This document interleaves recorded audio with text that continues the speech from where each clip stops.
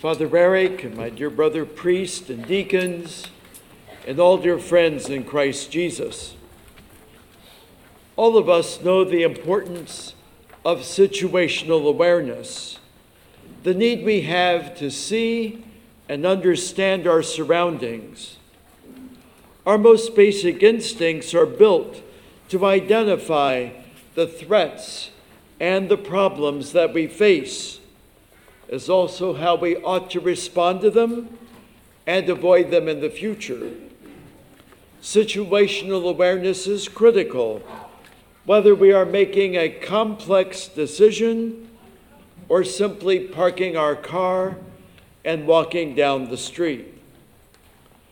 But our higher powers of faith and reason allow us also to see the opportunities that are in front of us and the needs of those who are around us. Let us try to place our awareness of the challenging situations we face in their truest light, and to do this by entering into the situational awareness of Mary and Joseph. Mary was with child. The journey from Nazareth to Bethlehem was difficult. In the dead of winter, Joseph could not find a place for them to stay, and Mary ended up giving birth in a crude and barren stable. Yet, aware as they were of the dangers and the poverty of their situation, Mary and Joseph had an even greater awareness of being surrounded by God's love. They were aware that God was working in and through a dire situation. On this Christmas day, let us humbly ask to see how God is working in and through the situations that you and I face in our world, in our nation, in our church, and in our personal lives. Whether it is interior darkness, or the conflicts and violence that threaten us, or illness and death, or material and spiritual poverty, or struggles with our faith. Let me briefly address these situational challenges so that we, like Mary and Joseph, may be more keenly alert to how it is God is present among us and in us, and how God is working in our lives. Beginning with the challenge of interior darkness. You know, at this time of year, we're all aware of how short the days are. The darkness of winter can be a symptom and a symbol of an interior darkness that can affect us, often at Christmas, as broken relationships and faulty coping mechanisms seem to haunt us. Long ago, the night sky was lit with the glory of God, as he who was God from God and light from light descended from the realms of endless day to become one of us, so as to show us the Father's love and to reveal to us our dignity. Let us greet the one who is light for every human heart and ask him to illuminate our interior darkness with his eternal glory. And what to make of the threats of war and violence.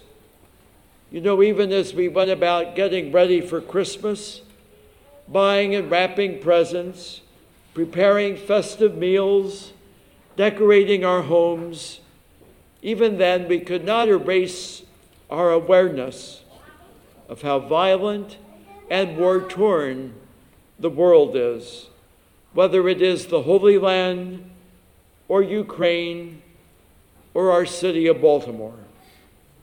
We're aware of the pain experienced by hostages, refugees, and grieving families. But let us also be even more aware of the angel's refrain, "Glory to God in the highest, and on earth, peace to people of good will."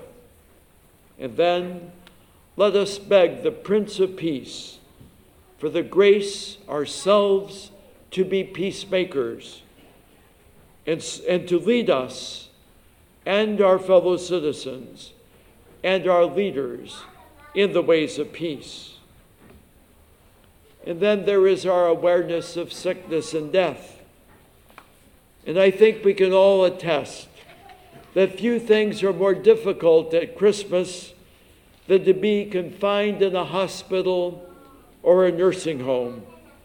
Chronic and life-threatening illnesses have a way of playing havoc with our joy at Christmas, whether it is ourselves or our loved ones who are suffering.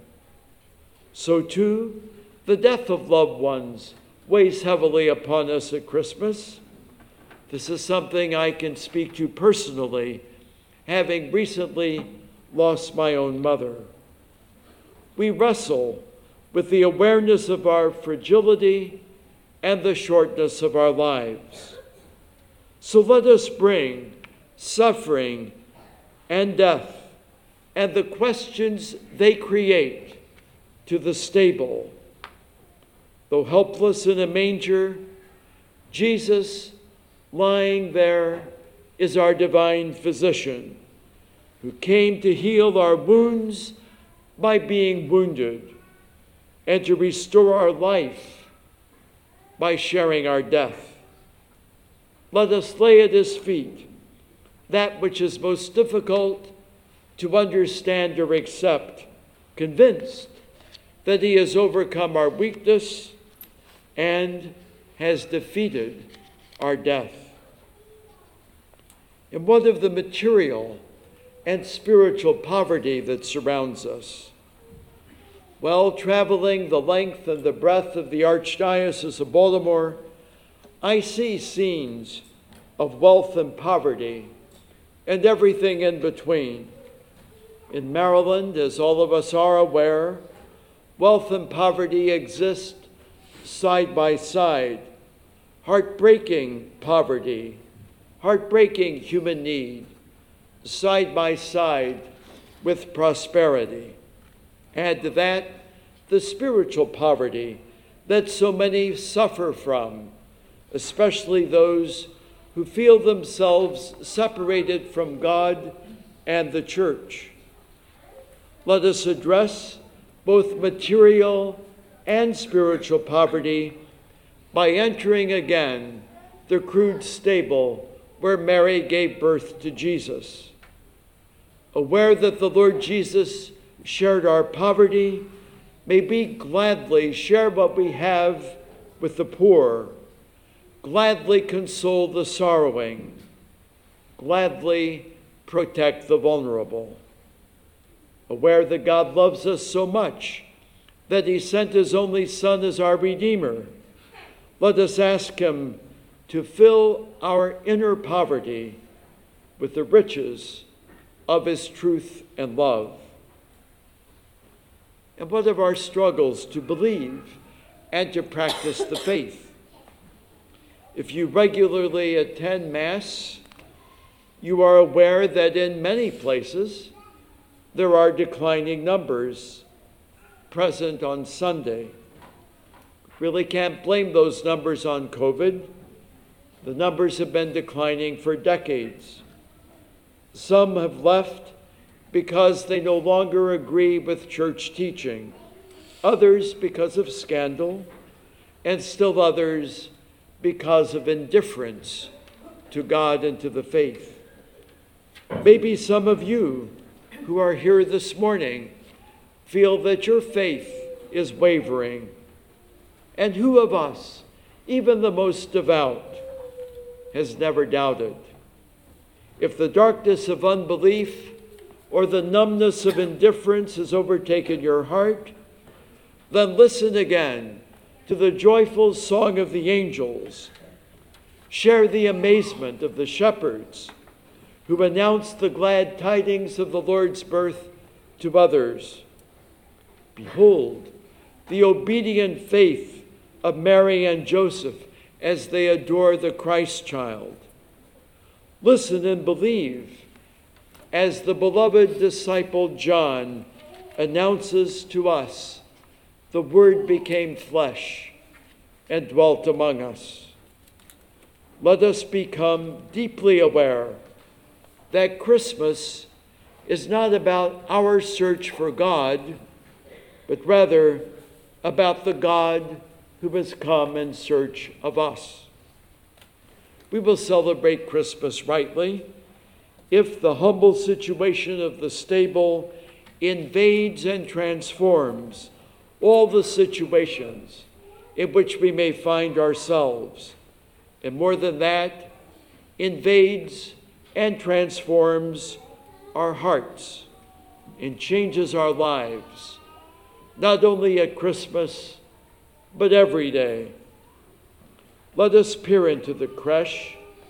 Let us see the one who is the Lord of Lords and the King of Kings, and then receive him worthily into our hearts by receiving Holy Communion, asking him to dwell in us and to transform us so that the light might shine in the darkness and the darkness not overcome it. May you have a most blessed and a most joyous Christmas. God bless you.